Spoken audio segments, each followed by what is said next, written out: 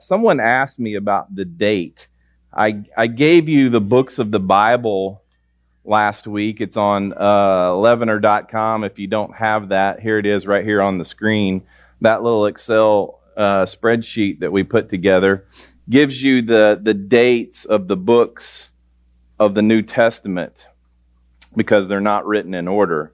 And someone asked me, how do we know that Acts was written in 63 AD? 63 AD. Well, it closes, the book of Acts closes with Paul in prison in Rome for 2 years. That's found in Acts 28, verse 16, and then verses 30 and 31. And Paul, not Luke, but Paul was taken into prison in Rome about 61, 62 AD. And it's likely that this book was written at the end of Paul's 2-year imprisonment because it talks about it, which was a little over 30 years after the crucifixion in 30 AD. So that's why we've pinpointed the book of Acts that Luke wrote in 63 AD. We finished chapter 1 last week, and we get to chapter 2. And it starts off, when the day of Pentecost had arrived, they were all together in one place. We're assuming that one place was the upper room where they met last week in chapter 1. The upper room being the place where they met the week before Jesus was crucified, and they took the Last Supper. It said that there were 120 disciples that were gathered in this room with the 12 apostles. Disciple being a learner, apostle being a teacher. The 12 disciples have now become 12 apostles. Jesus breathed on them and gave them the ability to understand things and to be able to teach things. So now they're apostles because they actually spent time with Jesus. But it's Pentecost. Today is actually Pentecost. In Israel, and I'm assuming all over the world, Jews are celebrating Pentecost today. It just so happens that is the chapter that we're studying today. What in the world is Pentecost? The Jews had 7 feast festivals that they celebrated. Those were appointed by God through the Torah being the first 5 books of the Bible: Genesis, Exodus, Leviticus, Numbers, and Deuteronomy. This specific festival is listed in Leviticus. And what it is, it's a celebration of the first fruits. There were 3 of the 7 festivals that were celebrated because of the first fruits of the harvest. The first one would have been the Passover, which actually happened the week of Easter, 50 days before. Then this one, Pentecost, is so they would bring in their first fruits of barley in that one. Pentecost, they would bring in their first fruits of wheat. Then in the fall, I think it's the Festival of Booths. I think that's what it is. I'd have to look at my notes. But they bring in the first fruits of grapes and olives. That's later on in the fall. But here's the crazy thing is, they're expected to travel to Jerusalem for all 3 of those festivals. There's no subways, there's no Ubers, there's no Lime scooters, there's none of that transportation. So literally, Israel is the size of Indiana. It's the size of Indiana, and they had to come to Jerusalem 3 times a year. They were just there 50 days ago for the Passover. Now they have to come back and bring the first fruits of the Shavuot, the day of Pentecost, 50 days after the Passover. That's exactly what's going on. Now, think about this. Jerusalem at the time, 30 AD, was about the size of Westfield. 60,000 people. Isn't that about the size of Westfield, 60,000 people? I'd say Fishers, but they're up to like 95. So you got the size of Westfield living there, and then those festivals would bring anywhere from 150,000 people to 500,000 people to the city of Jerusalem to celebrate those festivals. It was chaos. 3 times a year, they would come and they would bring their offerings, obviously the Passover being the big offering, but now they've all gathered. You've got 2 groups of people that are gathering. You've got your Jewish nation, which has followed the Pharisees all through Matthew, Mark, Luke, and John. Matthew chapter 12, they accuse Jesus of doing these miracles under the power of Beelzebub, the evil one, the devil, and they blaspheme the Spirit. And Jesus cut them off. They didn't believe that Jesus was the Messiah, that he was the Savior. Then you've got those Jews that actually believe that Jesus was the Messiah, that he was the Savior, that he is the one that all the prophets spoke about. So you've literally got 2 groups of people that are in this city of Jerusalem, massive crowds. You've got the upper room where there's 120 of Jesus' followers that have gathered and are praying, and Jesus told them to wait there in Jerusalem until the Spirit comes. So they're spending every day together, praying together, studying the Word. What's the Word? Well, all they had was the Old Testament at the time, because none of the books of the New Testament had been written yet, right? So they're studying the words of the prophets. They're hanging out together. They're sharing stories about Jesus. They're saying Jesus is about to come back. Jesus is about to come back. He's just left them 10 days ago. They kept thinking that as soon as Jesus ascended into heaven that he was going to return, because he said he was coming back, right? Who knew how long? It'd only been 10 days. Maybe he's coming back next week. Here we are almost 2,000 years later, and we're still waiting for Jesus to come back. That's a big difference. It changes your mindset when we've waited 2,000 years. And you'll see that here at the end of the story. So we pick up now, chapter 2, when the day of Pentecost had arrived, they were together in one place. Let me say this too about Pentecost. What was the purpose of Pentecost? There was some beliefs that the Pentecost, the reason they celebrated that day, it was the day that God gave Moses the 10 Commandments. He gave the Jews the law. They all knew the law because they all tried to memorize the Torah. They literally had the Torah read to them every day. Read to them every day. And so these kids, especially the disciples, the Pharisees, the Sadducees, they all knew the law, they all knew the Torah, but the Torah was a special day. They also believed that it was the same day that King David was born on that day, and also the day that he died. You'll see that in this chapter as Peter preaches the message here. So we get to chapter 2, verse 2. It says, suddenly, they're sitting here like you. Suddenly, a sound like that of a violent rushing wind. The actual Greek word there is noe, which you get the word pneuma, the Greek word pneuma, which actually means spirit, which actually means breath. There was a wind, a rush of wind, a breath of God that blew through this building, and it made a loud noise.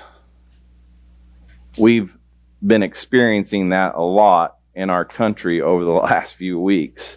The wind blowing through and making a loud noise. But watch what it says. It came from heaven. I'm assuming if it came from heaven, it was blowing down. And it filled the whole house where they were staying. They saw tongues like flames of fire that separated and rested on each one of them. Again, this is a great movie. Then they were all filled with the Holy Spirit and began to speak in different tongues as the Spirit enabled them. Now, this picture is this. This picture is there got 120 people that are sitting in this upper room, and all of a sudden this big flame, this wind starts blowing, and a big flame appears. And all of a sudden it begins to split up into tongues that are on fire, and it begins to rest on each one of them. There's a question whether it was just the 12 apostles or whether it was all 120 that were in the room. My estimate is that it was probably all 120 that were in the room. Because in a minute, he describes 15 different territories, 15 different languages, and there's only 12 disciples. So this tongues of fire that landed on each one of them, it symbolized this powerful witness of the church that was about to happen. This is what's getting ready to go down, is they were able to speak many different languages. And here's the situation. They weren't unknown languages. It made sense what they were speaking, but it was different languages. You see what happened, the history is this. All throughout the Old Testament, the Jews obviously lived in Jerusalem, but then when they were disobedient, God would come in and he would let them be invaded by different countries. And they would take them to Babylonia, and they would take them to different places, and they would get spread out. It's called the dispersion of the Jews. It's still happening today. They're all over the world today. But because of that, they learned different languages. They learned different dialects. They spoke different, even though that they were all Jews and they were dispersed all over the area. They were dispersed all over. They spoke different languages. And now all of a sudden this tongue of flames came and landed on it, and they began speaking those different languages. They were understandable languages. There's two changes that happened right here that's critical to the church. Whereas we've seen in the Old Testament, King David and other prophets, the Spirit came on them. It just said right here, the Holy Spirit did what? Filled them. Like it came in them. It filled them. The Spirit that we've been talking about 3 weeks ago in the introduction, we talked about eternity past, the Spirit that's always been existent with God and Jesus. That Spirit is now filled those in this very room. And in the Old Testament, when the Spirit came on them, it was just temporary. Now it's permanent. It's permanent.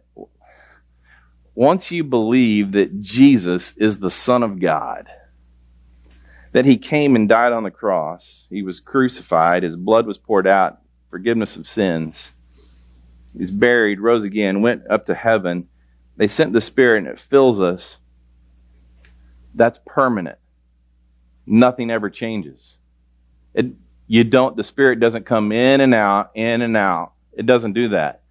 It's there. It lives there. Lives. Every day, every minute, right there in them. That's different than the past. Verse 5, it says this. Now there were Jews staying in Jerusalem, devout people from every nation under heaven. Again, they had come from all over the world, that region, to celebrate the Jewish festival of Pentecost.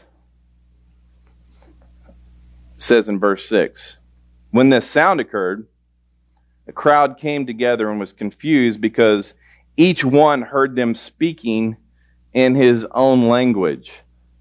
All these Jews came from all over the region, speaking different languages, different dialects, and they heard these 120 speaking to them directly. I'm assuming that they spoke it, and it wasn't just heard in their own language, because of that flaming tongue that landed upon them.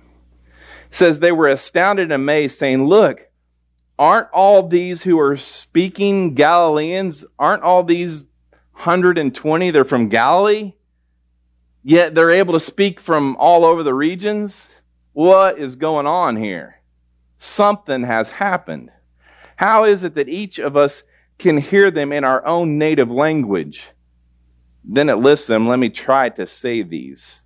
Parthians, Medes, Elamites, those who live in Mesopotamia, that's just north of the Mediterranean Sea, just north of Greece. In Judea, in Cappadocia, Pontus, and Asia, Phrygia, Pamphylia, Egypt, and parts of Libya near Cyrene, visitors from Rome, both Jews and converts, Cretans and Arabs, we hear them declaring the magnificent acts of God in our own tongues. They were all astounded and perplexed, saying to one another, "What does this mean?" But some sneered and said, "Hey, they're just drunk on new wine. They're just drunk. Let's just identify them as drunk." Now, watch this. It doesn't say that they were out preaching the gospel. It doesn't say they were out declaring what Jesus has done. In all these different languages and all these different dialects, guess what they're doing? All they're doing is praising God. That's all they're doing. Something amazing happened, yet all these Jews were able to understand exactly what they were saying and what they were praising God about. Now, Luke sat there and named 15 different geographical locations and clearly stated that the citizens of those places right there heard Peter and the others declare the wonderful works of what God had done in their own language. Now, look at this. I'm only point to this one up here. The one on the left is during those current times that we're talking about in the book of Luke. You can clearly see up here in the water up on the left that Jerusalem is right there below where it says Canaan. That's Jerusalem. That's where 150,000 to 500,000 people gathered. Yet the Jews came from all over this region, including off the map to the left, which is where Greece, Italy, Rome is. Then I'll help you and put this map on the right, and you can literally see today's world. They came from Iran, they came from Turkey, they came from Greece, they came from Italy, they came from Egypt, the Arabs came. All these Jews came from all these different regions in the land to Jerusalem. He listed 15 of them. Yet they were clearly able to hear what Peter was saying. Now watch this. Verse 14. Peter stood up with the 11. Wait, the 11. The 11 original ones, but they had also in the last chapter done what? Voted in Matthias. And raised his voice and proclaimed to them, "Fellow Jews, and all you residents of Jerusalem, let me explain this to you and pay attention to my words." I love saying that. You guys always make fun of me for my watch this, get this. This is really what he's saying right here. Pay attention to my words. "For these people are not drunk as you suppose, since it's only 9 a.m. This was the festival, the celebration, Orthodox Jews did not eat or drink before 9 a.m. on the Sabbath or on a festival day. There's no way they could be drunk. So be it that the Lord did this before 9 a.m. just to prove a point. He says, on the contrary, this is what was spoken through the prophet Joel. Joel 2, verses 28 through 32 says this, and it will be in the last days. He's talking about the end times, not specifically about this moment, but Peter is sitting here and taking the prophet's words that is referring to the last days and putting them into this very moment right here. He says, and it will be in the last days, says God, that I will pour out my Spirit on all people. Then your sons and your daughters will prophesy, your young men will see visions, and your old men will dream dreams, and I will even pour out my Spirit on my servants in those days, both men and women, and they will prophesy, both men and women, and they will prophesy. I will display wonders in the heaven above and signs on the earth below, blood and fire and a cloud of smoke. The sun will be turned to a darkness and the moon to blood before the great and glorious day of our Lord comes. Again, Joel's referring to the end times. Then everyone who calls on the name of the Lord will be saved. Well, what I'm saying here is Peter did not say that this Pentecost festival, what was occurring right there, was the fulfillment of Joel's prophecy. When you read Joel's prophecy in context, you see that it deals with the nation of Israel, but it's in end times and in connection with the day of the Lord. However, Peter's saying, this is that same Holy Spirit that Joel is talking about. He is here today. Peter's saying, whatever Joel's referring to, it's happening right here, right now. But now there's 120 people that are listening to it. Verse 22, it says, fellow Israelites, listen to these words. This Jesus of Nazareth was a man attested to you by God with miracles, wonders, and signs that God did among you through him. Just as you yourselves know, you watched it happen over the last 3 years. You saw it firsthand. Literally, Jesus had died 50 days ago. These Jews knew about Jesus and what he had done. Though he was delivered up according to God's determined plan and foreknowledge, he knew all the way back eternity past, you used lawless people, the Romans, to nail him to a cross and kill him. God raised him up, ending the pains of death because it was not possible for him to be held by death. Jesus overcame death. He won that battle. And it says, for David says of him, I saw the Lord ever before me, because he is at my right hand. I will not be shaken. Therefore my heart is glad and my tongue rejoices. Moreover, my flesh will rest in hope, because you will not abandon me in Hades or allow your Holy One to see decay. You have revealed the paths of life to me, and you will fill me with gladness in your presence. That's David's words. He knew that he was going to die. He knew that he was going to go to Hades, the underworld, the paradise side, Abraham's bosom side. He knew, and he was going to wait for Jesus to come and rescue him. He knew. Now Peter's like saying this is what he knew. Verse 29, it says, brothers and sisters, I can confidently speak to you about the patriarch David, King David. He is both dead and buried. We know exactly where he's buried. And his tomb is with us to this very day. We all know where he is.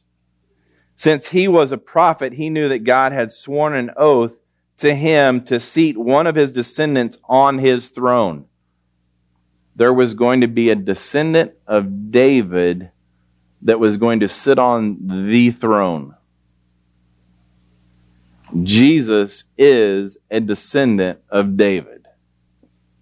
It says, seeing what was to come, he spoke concerning the resurrection of the Messiah. Again, he quotes him. He was not abandoned in Hades, and his flesh did not experience decay. God has raised this Jesus. We're all witnesses of this. Therefore, since he has been exalted to the right hand of God and received from the Father the promised Holy Spirit, he has poured out what you both see and hear. For it was not David who ascended into the heavens, but he himself says, the Lord declared to my Lord, sit at my right hand until I make your enemies your footstool. Peter is preaching to the Jews who understand exactly who Joel is, the prophet, exactly who King David was. He was the king of Israel. And all the prophecy that they both spoke. Peter's sitting there telling them the truth, what they know. This is both the believers and the doubters that are listening to Peter. Jesus said Nazareth had indeed been raised from the dead, and the resurrection, this resurrection, because he came back and he walked among us, you all saw him, this proves he's the Messiah. How can you deny that he is the Savior? How can you deny that everything that Joel talked about, everything that David talked about is coming true? Peter gave them 4 proofs just then of the resurrection of Jesus Christ. And he's literally calling on them to believe this so that they can be saved. That first proof was this, was the person of Jesus Christ. He is Jesus. Peter's audience knew that Jesus was a real person from the town of Nazareth. You can go today, and even atheists will tell you that Jesus was a real person. He was a real person. We know history-wise that Jesus was born and he was raised in Nazareth. That doesn't take faith to realize that. Peter's second claim is this, was the prophecy of David. David said this was going to happen. And Jesus has made it happen exactly like David quoted it in Psalm 16, verses 8 through 11. They knew what David had said. They knew that David spoke about the resurrection of the Messiah. And then the third proof was this, was the witness of the believers. After Jesus, his resurrection, he didn't appear to the world at large, but he did appear to those that believed in him. Jesus literally came back, ate with them, talked with them, hugged them, loved them, hung out with them. And then the fourth proof of the resurrection of Christ was the presence of the Holy Spirit. Joel said there's going to be a Holy Spirit that comes. If the Holy Spirit is in the world, then God must have sent him. If he's here today, the only way he got here was because of God. Joel promised that one day that Spirit would come, and you're seeing it. Jesus had to die for the Spirit to come. Literally what Peter is doing right here is he's taking all the puzzle pieces that they know and understand from the Old Testament and putting those pieces together right in front of them. How can you not believe this? This is literally what happened. Now watch what he says. Verse 36. Therefore, let all the house of Israel know with certainty that God has made this Jesus, whom you crucified, both Lord and Messiah. All you Jews need to see that he's the Messiah. All the Pharisees and Sadducees have betrayed you in saying that he's not. What are you going to believe? You're going to believe them? Or are you going to believe what has unfolded before your very eyes? It's all proof. It's all written right here. You know the word. You saw what's happened. What are you going to believe? Here we go. Verse 37. When they heard this, they were pierced to the heart and said to Peter and the rest of the apostles, brothers, what should we do? Obviously, we can clearly see this is what's unfolding here. Everything that you've said about Joel, everything you've said about David, and you've matched it with Jesus, it's true. So now what do? Peter replied, repent and be baptized, each of you, in the name of Jesus Christ for the forgiveness of your sins, and you will receive the gift of the Holy Spirit. Wow. That sounds like a formula right there. Just do this and you're good. Here's what we know. Here's what I know based upon what I've taken through these passages of Scripture is, one, we get to a point, let's just say that the old covenant is based upon us, based upon the Jews doing everything for themselves, doing it in their own strength. That didn't work for them. We remember because they were disobedient. They didn't obey God's word. They couldn't do it in their own strength. It caused the whole dispersion all over the world. Even to this day, they disobeyed God. But then they came to a point of repentance. And God would bring them back together somewhat again. Then they would repeat the whole process. That's the whole Old Testament. It just keeps happening over and over and over. And Jesus finally gets to the point where he's like, okay, we've proved that you can't do this on your own, so I'm going to die on the cross and I'm going to do this for you. I'm going to actually come here and I'm going to send a spirit, a helpmate, a paraclete, it's called, to live inside of you, and he's going to cause you to do these things. If you allow him to, he will live your life for you. So what do we have to do? You have to get to the end of yourself. Where they did in the Old Testament, we realize this isn't going to work. You get to the end of yourselves and you basically get to the point and you raise your hand. Some of you in this room are at a point where you're at the end of yourselves and you just need to raise your hand. That's a hard thing to do. That raising your hand says, I need help. I need help. I've done this long enough in my own strength. I just need to surrender. That is a decision, an act of faith that you make on your own. I do not believe that God makes that decision for you. You come to the point out of free will where you say help. And as soon as you do that, it says in Romans, God leads us to repentance through his kindness. He takes you to a point of repentance where you actually repent. What does repent mean? It means to have a change of mind. I'm changing my mind about things. I see things differently. Literally, at the point that you believe, there's this whole thing that happens. He even gives forgiveness. All you have to do is repent. He gives forgiveness. He died on the cross. His blood was poured out. It was his blood that gives forgiveness.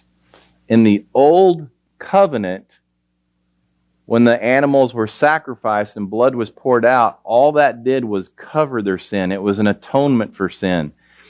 It wasn't forgiveness. It didn't actually take the sin away. It just covered it. Jesus' blood was perfect and holy. He was the perfect sacrifice. He was the lamb, the paschal lamb at the Passover. When his blood was poured out, it not only covered your sin, but it removed your sin forever. I have no idea where it is, but it's gone. Everything that you've done, everything you're doing, and everything that you're going to do has already been dealt with. Get this. That's the basics of Christianity right there. That we who believe in Jesus Christ as the Son of God are completely forgiven.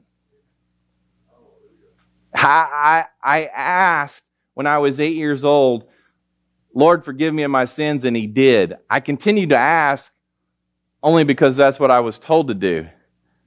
It wasn't until later in life I'm like, oh, we live in a state of forgiveness. Thank you, Lord, for forgiving me back when I was 8 years old. And taking my old heart out, my cold stone heart out, that Jeremiah talks about, and putting a new heart of flesh in that Ezekiel talks about, for giving me a change of mind. I've actually had the mind of Christ that Paul talks about. It's taken me a long time to figure this out. And I'm still figuring it out to this very day. So I raised my hand and said, help. He's led me to repentance. He's given me forgiveness. I received the Spirit the moment that I believed. He filled my body. I didn't have to wait. And then I got baptized. Only because He said, do this in obedience. What saved me? What saved me? My belief, my faith alone. It wasn't baptism, wasn't any of that. He gave me repentance, allowed my life to be changed. True repentance. From faith to repentance. And now I'm able to walk this earth with the Holy Spirit inside of me that keeps saying to me, Rusty, I redeemed you. I made you holy. I've forgiven you. You're a child of God. Let me do this life for you. Stop what you're doing. Just let me do this. Let me teach them. All right. Better you than me. That's for sure. And so every day I'm learning more and more to let go of myself and to trust the Father to live His life through me.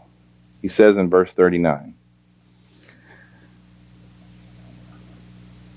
He says, for the promise is for you and for your children and for all who are far off, as many as the Lord our God will call.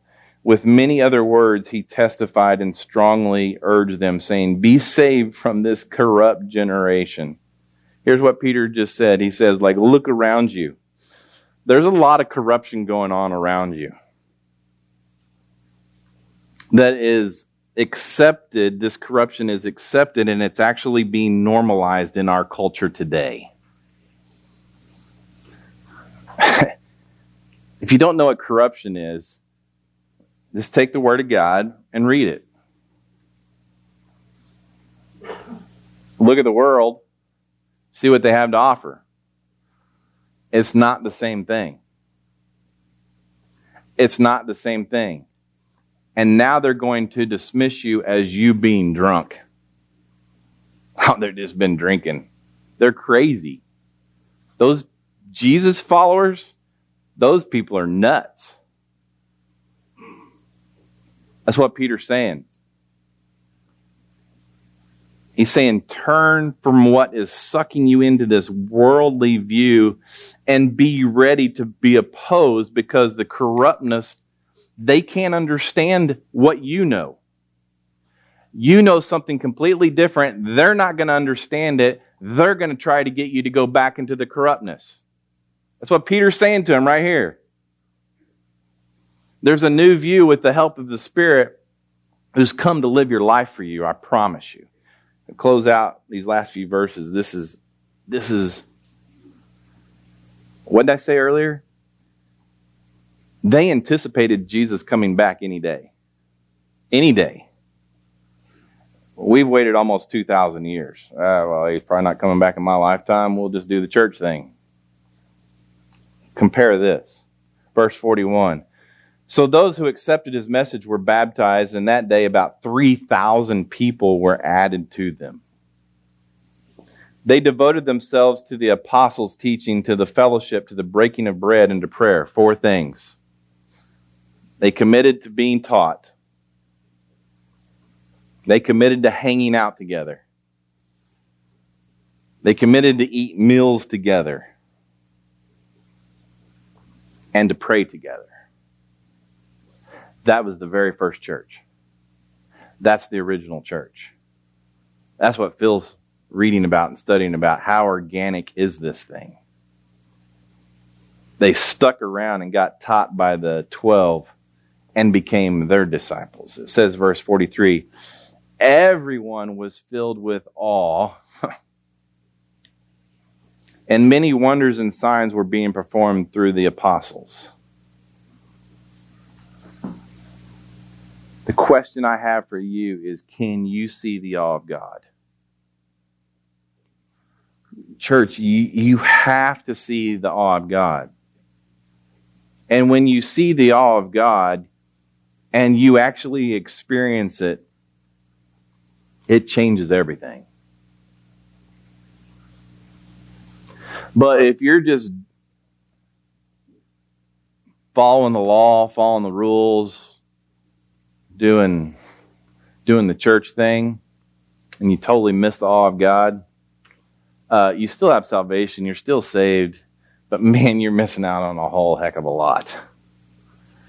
When you can see the awe of God, what God does, and you go outside, what He does in here with relationships, what He even does through grief and tragedies and things like that, the awe of God,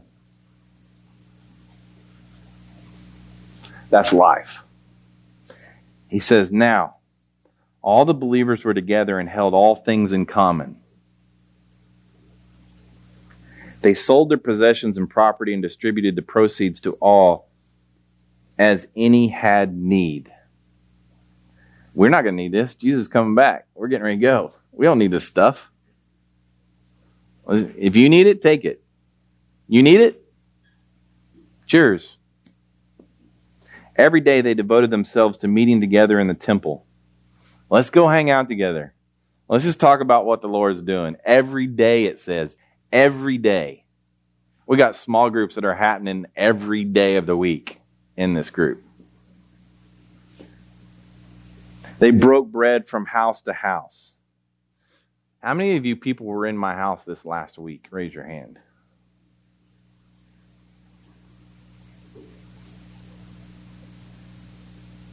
I had a lot of people in my house this last week. But that's what we do. I don't need a big facility to manage. Let's just go hang out at each other's house. Let's just go hang out at the Well Coffee House. Let's go hang out at Panera, Sunrise, whatever your place is. It's organic. It says they ate their food with joyful and sincere hearts, praising God and enjoying the favor of all the people. And every day the Lord added to their number those who were being saved.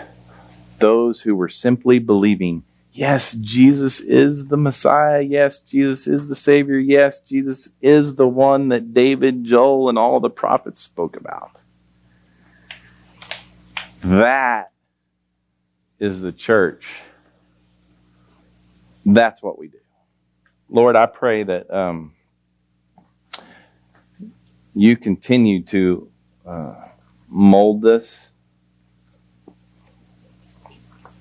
into that Acts chapter 2 church.